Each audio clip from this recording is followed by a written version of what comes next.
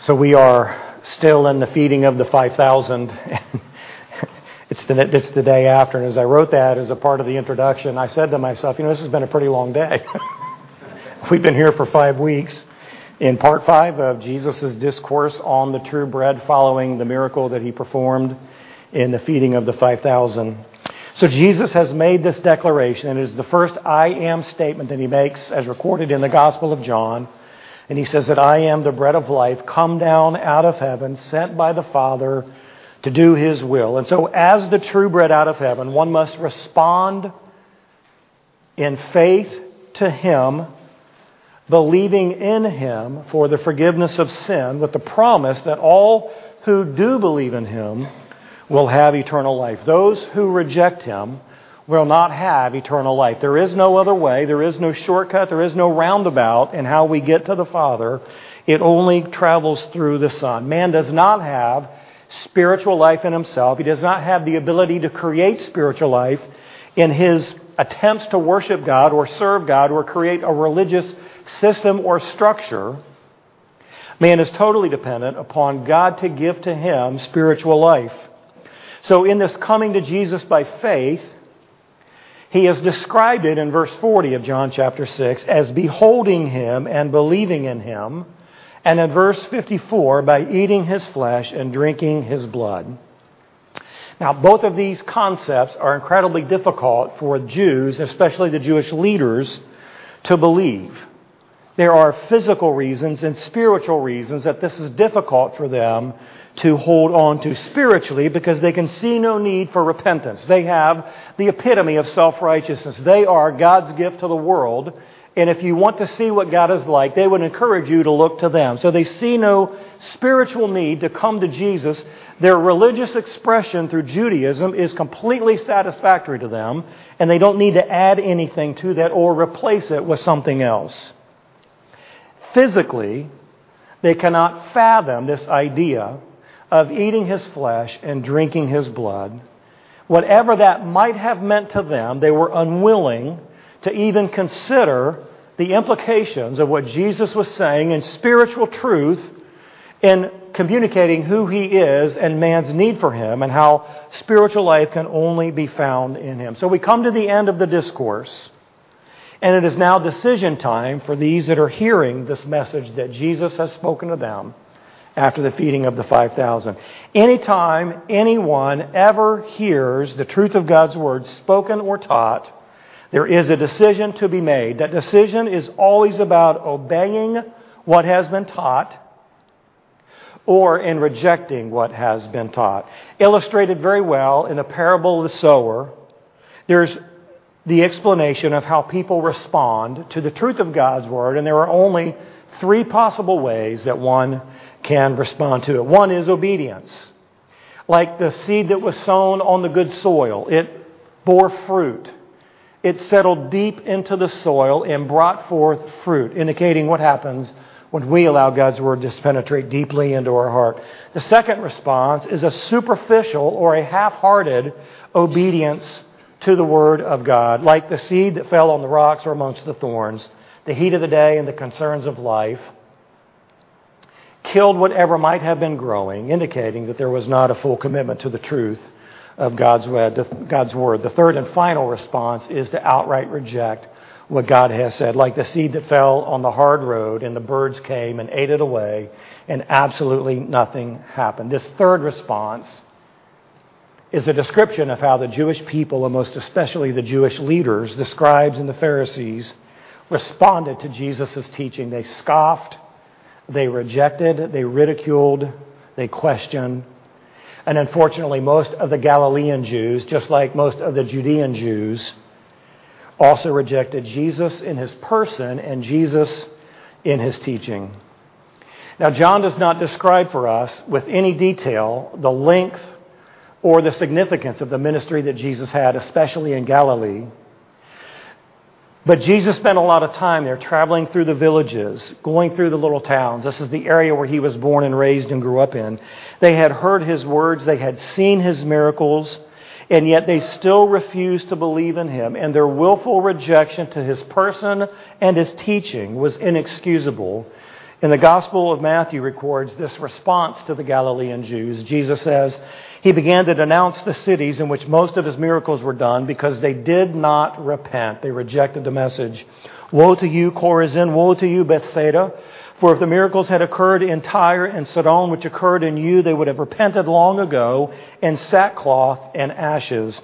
Nevertheless, I say to you, it will be more tolerable for Tyre and Sidon in the day of judgment than for you. And you, Capernaum, will not be exalted to heaven, will you? You will descend to Hades. For if the miracles had occurred in Sodom, which occurred in you, it would have remained to this day. Nevertheless, I say to you that it will be more tolerable for the land of Sodom in the day of judgment than for you. Now, remembering Sodom and Gomorrah, the most wicked places in all the Old Testament at the time, Jesus said if these messages and if these miracles would have been performed in their midst, they would have repented and the city would still exist.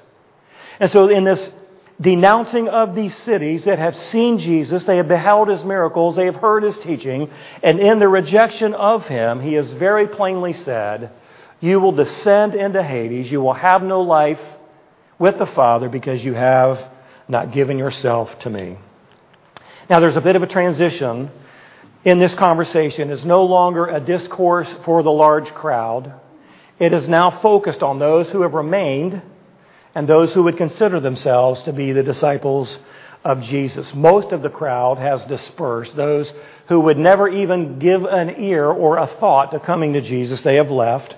And now He has this remnant, if you will, of people who are still listening to His words, and He focuses His attention on them. You'll notice here in verse 60 that the word disciple is used, and that is a generic term for anyone who professes to follow Jesus. And then later down in verse 67, there will be a transition to the 12. So we're going to look at this really in two different sections in one long section as Jesus speaks to the superficial followers and then to the 12. Reading in verse 60 through 71 of John chapter 6. Therefore, many of His disciples, when they heard this, the eating the flesh, the drinking of the blood, said, this is a difficult statement. Who can listen to it? But Jesus, conscious that His disciples grumbled at this, said to them, does this cause you to stumble? What then, if you see the Son of Man ascending to where He was before? It is the Spirit who gives life. The flesh profits nothing. The words that I have spoken to you are spirit and life. But there are some of you who do not believe, for Jesus knew from the beginning who they were who did not believe and who it was that would betray Him. And He was saying, for this reason I have said to you that no one can come to me unless it has been granted him from the Father. As a result of this, many of His disciples withdrew and were not walking with Him anymore. So Jesus said to the 12, you do not want to go away also, do you? And Simon Peter answered Him, Lord, to whom shall we go? You have words of eternal life. We have believed and have come to know that you are the Holy One of God. And Jesus answered them, did I myself not choose you, the 12, and yet one of you is a devil? Now He meant Judas, the son of Simon Iscariot, for he, one of the 12, was going to betray Him. So in this lengthy discourse that Jesus has shared with the Jewish people, it's now time for the response. And so we see the initial response by the large crowd in verse 60. Therefore, many of His disciples, when they heard this, said, this is a difficult statement.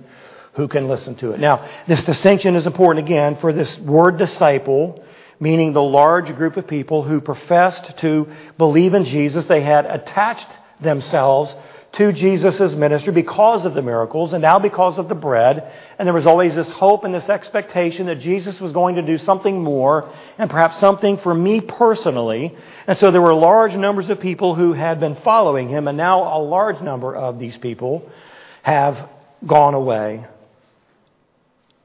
The lives they live and the convictions they hold don't appear to be consistent with this loose profession of faith that they have made in Jesus Christ. Don't we see that in our church today? Don't we see that all across our country where people profess to love Jesus and follow Him and be saved by Him, and yet the lives they live and the values that they hold don't appear to be consistent with this profession that they've made?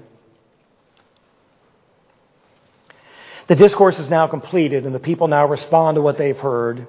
And their conclusion is this: this is difficult Who can listen to it? The word listen is better understood as accept.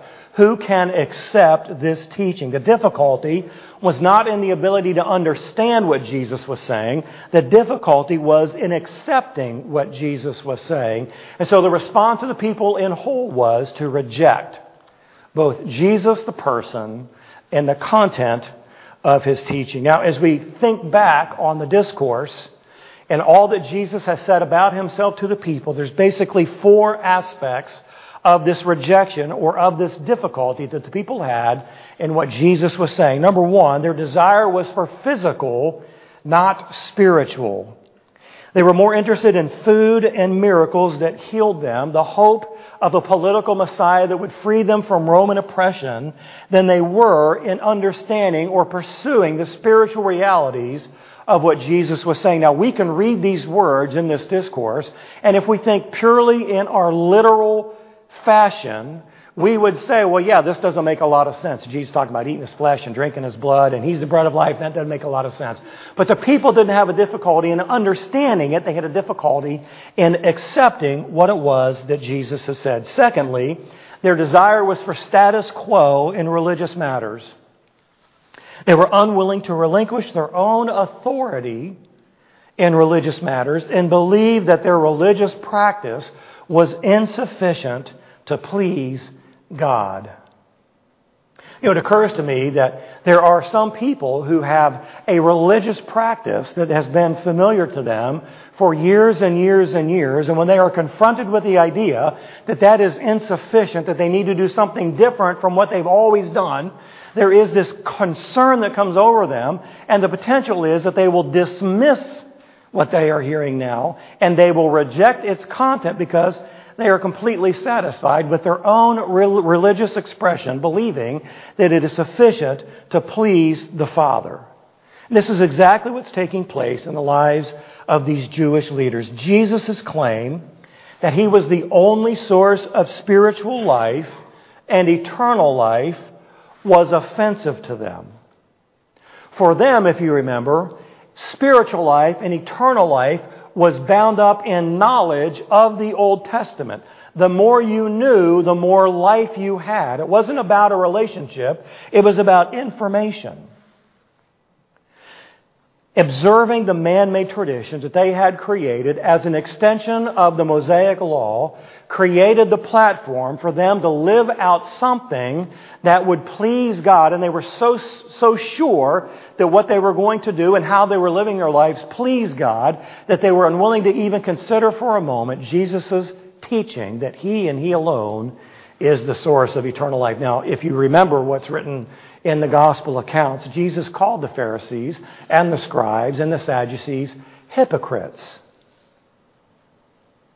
Not only don't you do what's in the Mosaic Law, you don't do what you're holding other people accountable in doing. So they had this satisfaction in the religious expression that made them unwilling to consider for a moment that they might be wrong and there was something else that they needed to do in order to satisfy God. Number three, their desire was to elevate Moses over Jesus.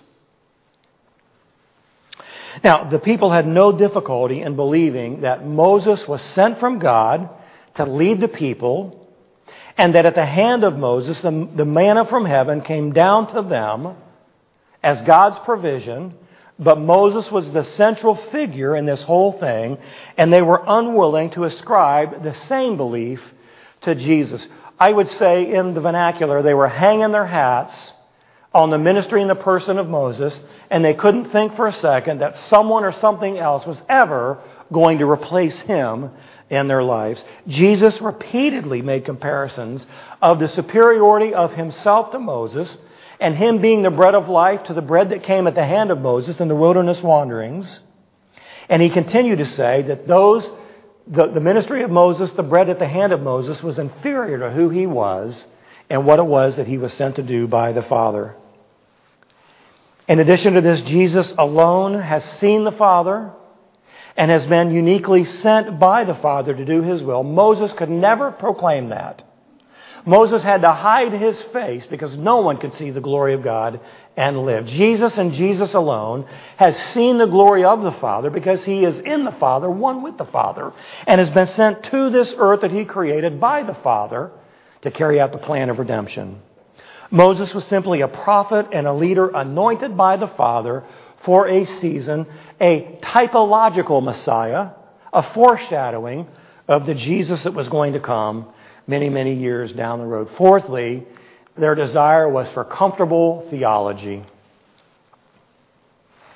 The metaphor for eating the bread of life as eating His flesh and drinking His blood was just too much for them. They could not allow anything to unsettle the certainty of their practice and their beliefs. And because that was so, they rejected the teachings of Jesus. False disciples love to emphasize God's love and His mercy and His grace and His goodness, but there's little room for repentance. And there's even less for the wrath of God, and almost no consideration for the idea of self-denial. You see, false disciples create a picture of the God that they want, not the God that is, and they then try to justify their behavior to satisfy this God that they've created with the ability to excuse anything that they say or think or do because they're serving the God of their creation, not the God that has existed in all eternity. You talk about this idea of self-denial, of dying to yourself. Jesus said in Luke chapter 9 that the mark of a true disciple is if anyone wishes to come after me, he must deny himself and take up his cross daily and follow me. For whoever wishes to save his life will lose it, but whoever loses his life for my sake, he is the one who will save it. False disciples have no room for the exclusivity that exists within Jesus as the only way to the Father. There's no room for repentance. There's no idea of self-denial. They just want a God who is love, who is merciful and gracious, and who understands. And I'm sure God has made an exception for me. I'm just special, right? That's the way we believe in our world today, is that the rules and the laws don't apply to me. Surely you can make an exception because it's me. That doesn't work within God's plan of salvation and the sending of a Son to die on the cross to pay the penalty for our sin. The Jewish people were unwilling to acknowledge that they were in spiritual bankruptcy. Jesus is requiring them to confess their sin, to commit to Him as the only source of salvation. They have become offended and they have decided to leave. The show is not worth this. I'm not going to follow any longer. So false disciples will accept to a degree the person of Christ, but not really His words. They have no problem viewing Him as a baby in a manger. They recognize the idea that perhaps He was a social reformer with a broad message of love and tolerance. The ideal that humans everywhere should emulate the life that Jesus lived, or that He was a source of health and wealth and worldly happiness. And then they discover that Jesus requires something more from them than just an intellectual acknowledgement of who He is, that He isn't going to be the meal ticket that they had hoped for, and so they decide to leave. These are the people who have had the seed of God's Word fall in the thorns and on the rocks. They celebrate Jesus for a short period of time, and then it all gets to be too much, and they wander away. So this message of coming to Him, believing in Him alone for spiritual life is too much, and so the broad group of disciples now begin to leave. And Jesus turns now to His disciple, or the crowd is leaving. He turns now to the disciples, the ones who profess to know Him. Does this offend you? Verse 61. But Jesus, conscious that His disciples grumbled at this, said to them, does this cause you to stumble? The word stumble here in the Greek is the word scandalizo. You've probably heard the word scandalon, and that's the root word that this comes from. It means to take offense or to give up believing. And make no mistake about it, Jesus causes many to stumble. Since He is the only way to the Father, since He is the only source of eternal life, you have to go through Jesus to get to eternal life, and He is the stumbling block for those who will not ever make it to the Father. They just can't accept His person, and they can't accept His teaching. And so Jesus ups the ante with these who profess to know Him, and He asks this question, what about my ascension? That seems a bit out of place here in verse 62. And He says, what then if you see the Son of Man ascending to where He was before? So this idea of eating the flesh and drinking the blood was incredibly offensive to the crowd that was here. And so Jesus goes a little bit deeper and says, what then if you see the Son of Man ascending to where He was before? Now, this is an intentional, open-ended question that Jesus asks that will eventually elicit a response from every single human that has ever lived. It's much more than just the physical ascension and the small number of witnesses who actually saw Jesus ascend back to where He came from. It has everything to do with that which enables His eventual physical ascension, which was what? The crucifixion. It wasn't until Jesus was crucified and raised from the dead and finished His brief ministry after His resurrection that He then ascended back to the Father, to the place where Jesus has come from. And this is what Jesus is talking about here. His path to the ascension goes through the cross. So if you think it's offensive to hear me say, you must eat of my flesh and drink of my blood, what then will you say, what then will you think and do when you see me on the cross?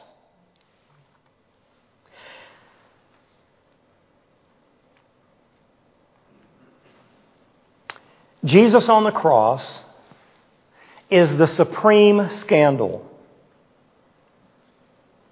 Because after all, He is the alleged Messiah.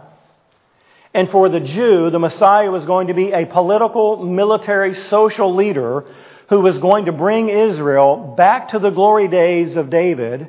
So what then are you going to think and say when you see me on the cross? You see, the cross is the supreme scandal. Paul would write in 1 Corinthians 1:23, but we preach Christ crucified, to Jews a stumbling block, and to Gentiles foolishness. The idea of crucifying an alleged Messiah is absolutely outrageous to the Jewish mind. Yet this was the preordained plan of God, the plan of redemption set in eternity past, for the Father to send His one and only Son to come into the world and to die on the cross. The moment of Jesus' greatest humiliation and the shame comes at His time on the cross, and it is also the moment of His supreme glorification. It is the path of His return to the glory He had with the Father before the world began. The hour when the Son of Man is despised and rejected by men, when He is pierced for the transgressions of mankind and crushed for our iniquities, is the very means to the time when He will be raised up and highly exalted. Jesus' ascension that He's referring to here is the cross. What will you think? What will you say? What will you do when you see me on the cross? And Jesus goes on to say in verse 63, it is the Spirit who gives life. The flesh profits nothing. The words that I have spoken to you are spirit and life. And so Jesus says, in a sense, it's not about the flesh. It's all about the Spirit. He's reiterating the truth that He has taught in this lengthy discourse, that there's this contrast between physical food and spiritual food, physical life and spiritual life, temporary life and eternal life. He is the source of life. You have to read verse 63 in the context of the entire discourse for it to make sense and fit in the way that Jesus intends. The Old Testament is incredibly clear about the origin and the source of life. Genesis 1:2, the earth was formless and void, and darkness was over the surface of the deep, and the Spirit, capital S, of God was moving over the surface of the waters, ready to bring forth incredible life. It's not just the physical life of creation that the Spirit is responsible for, but it is the spiritual life of lost mankind who are dead in their sin and separated from God that Jesus is talking about here. He's speaking the words of life since he possesses the Spirit without limit and has been sent by God to deliver these words of life so that the words of life that man so desperately needs.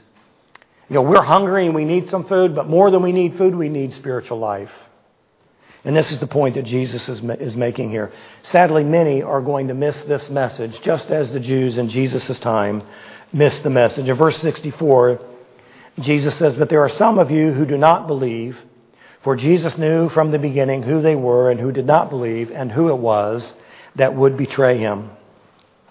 So if we don't combine faith with the message that Jesus has preached and faith in the person that Jesus has proclaimed himself to be, then this message has absolutely no value to us at all. It isn't that they just don't believe. It isn't just a misunderstanding. They have instead completely rejected the message that Jesus has shared. Notice what it says here, that Jesus knew from the beginning who would and who would not believe.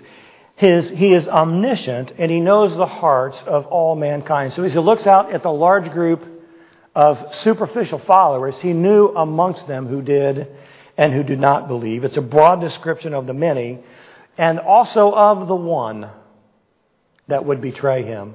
So it seems to me that there is a broad description of the false disciples who would not believe as it speaks to the disciples as a whole. Then there is the turning to the 12 and the one who would betray him, Judas Iscariot. He is the supreme example of a false disciple. Now, John doesn't record the calling of the 12, but we know that Judas was in this from the very beginning. He had seen virtually everything that Jesus has done. He's heard virtually everything that Jesus has said, and yet he is still not going to believe. He maintained the outward appearance, but inwardly was not a true disciple of Jesus Christ.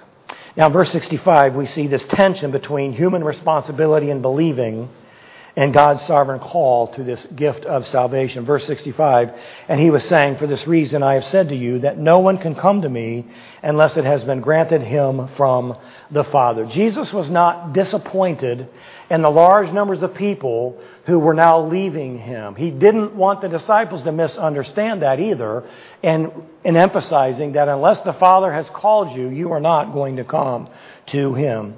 It was not granted to the masses, and it was not granted to Judas to believe. Verse 66, "As a result of this, many of his disciples withdrew, and they were not walking with him anymore." So not only did they stop believing in him and following him, but very likely they became a part of the group in about 12 months who would be in the crowd calling out for his crucifixion because they had rejected the person and the message of Christ.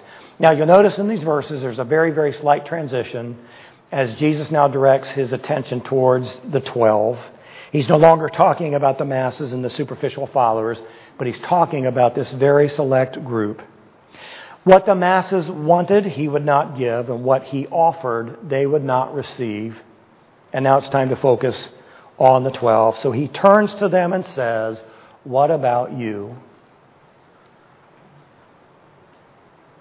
In the face of this difficult teaching and seeing all of these people now leaving me and walking away, what about you? And Jesus said to the 12 in verse 67, "You do not want to go away also, do you?" And so this is the first time that John uses the term the 12. He'll use it 2 more times in this passage, and then he doesn't use it again until much, much later in the gospel.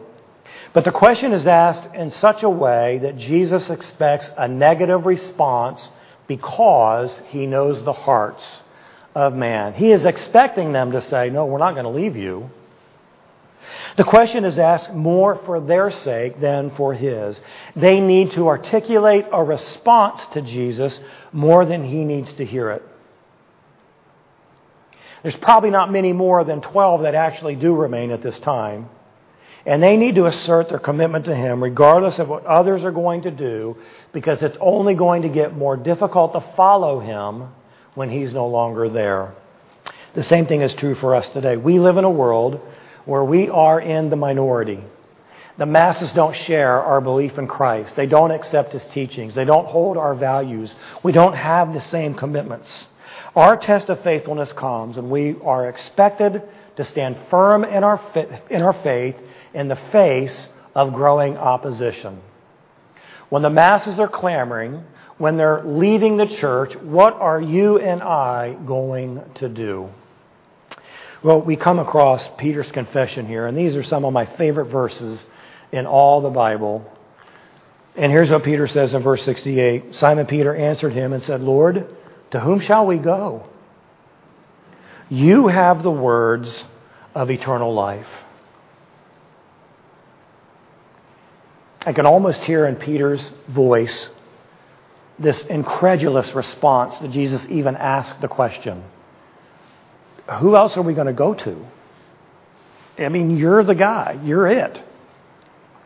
It's clear that Peter believes he's speaking for the entire group as well as himself personally when he says, to whom shall we go? And later on we see the same plural usage and including the other members of the 12. And so when we look at Peter's confession, there's really two pieces of this. One is, what's the alternative? I doubt very seriously that Peter understood with great clarity the discourse on Jesus being the bread of life. I imagine he had a lot of questions about what it meant to eat His flesh and to drink His blood. But make no mistake about it, Peter wasn't going anywhere because he knew that there was no other alternative. Jesus speaks the words of eternal life. Now, Peter's a good, faithful Jew. He knows all the religious practice. He knows what the Pharisees and the Sadducees and the scribes are clinging to. And he has heard Jesus speak words of eternal life, different from anything he's ever heard before. Peter doesn't get caught up in what he can't yet understand, and he can't envision trusting in anything or anyone else like he does the things Jesus says. You know, you and I are going to read passages in the Bible. We're going to experience things in our life, and they're going to be unexplainable and ununderstandable to us. Have you been in a circumstance where you said, I don't understand why I'm going through this. This doesn't seem right. It doesn't seem fair. I don't like this. God, I want you to take this away. God, I want you to change this. God, I want you to bring this to an end. When we come across difficult passages of Scripture, when we encounter difficult circumstances in our life, to whom shall we go? What's the alternative? Do we turn to pop psychology? Do we turn to self-help? Do we turn to the things that the world provides? To whom shall we go when there's things in our life that we don't understand and we can't explain? What are we going to give ourselves to? What will determine the course of our life?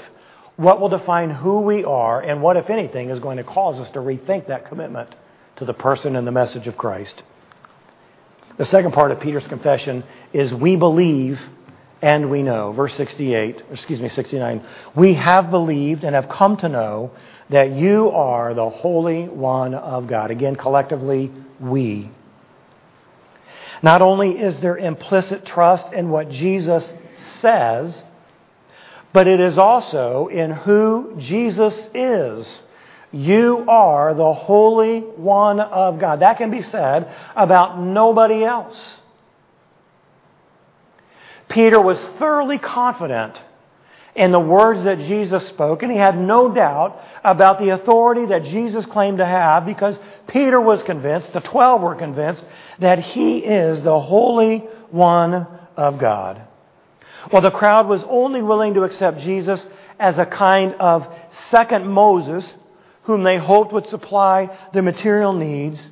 The 12 saw Him for who He really is. And then we come to verse 70, but not all.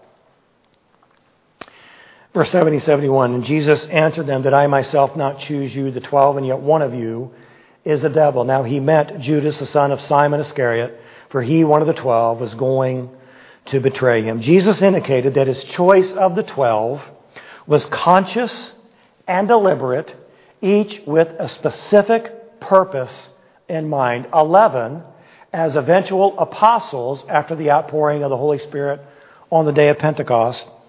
And one the reprobate who would betray him and become the worst of worst traitors the world has ever known. It's interesting that Judas is always introduced as the betrayer.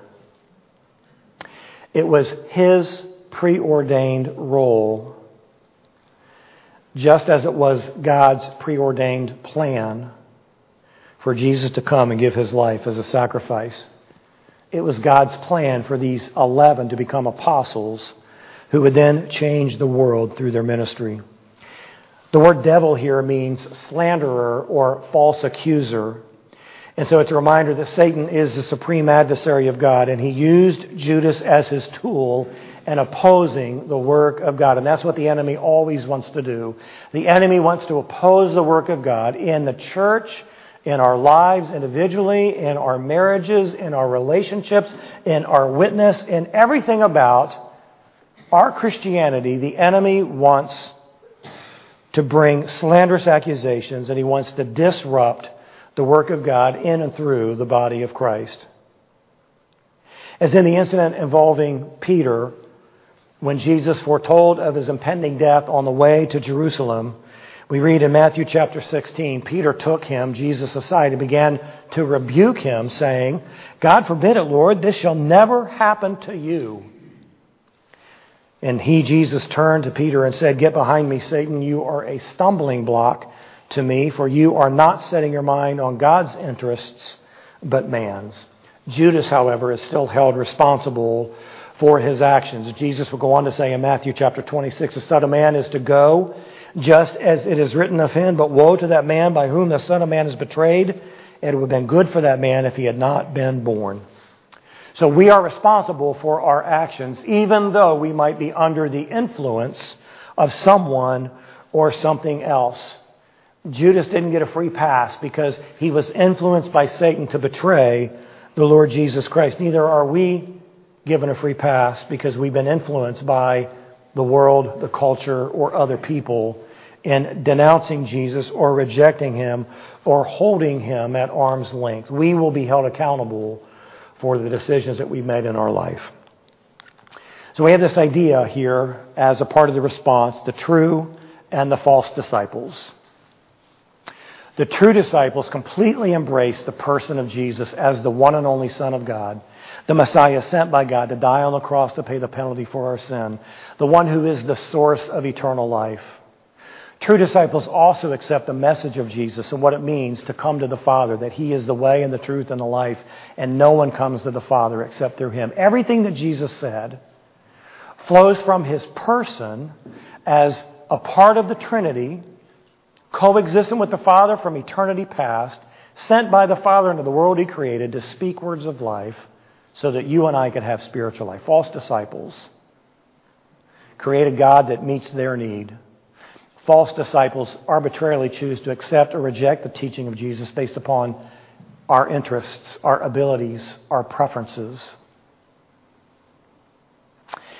As you bow your heads and close your eyes and thinking about a true disciple, none of us are perfect. All of us fall and fail.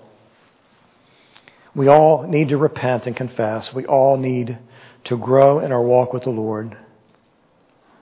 But there is a distinction between truly accepting Christ in his person and his teaching and not fully embracing him.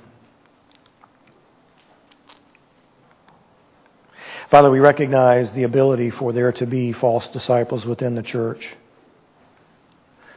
Those who talk the talk but don't really walk the walk. Those who have been dependent upon some kind of an emotional experience or some kind of past provision that you made.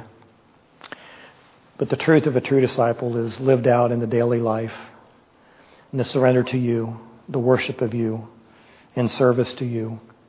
And Father, while we do that imperfectly, would you reveal to us the true desire of our hearts so that we can repent of our sin or have the blinders removed from our eyes and give to you ourselves and come to you by faith for eternal life.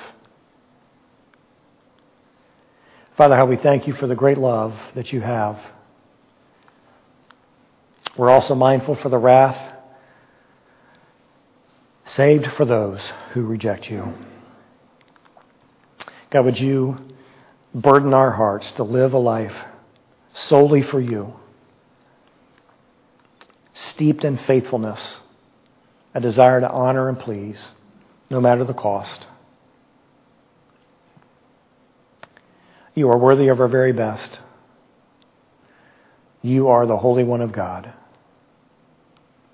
We give you thanks for the sacrifice you made. We give you thanks for our eternal life that has come through the cross. We give you thanks for these things in Jesus' name. Amen. Let's stand as we sing a song of commitment.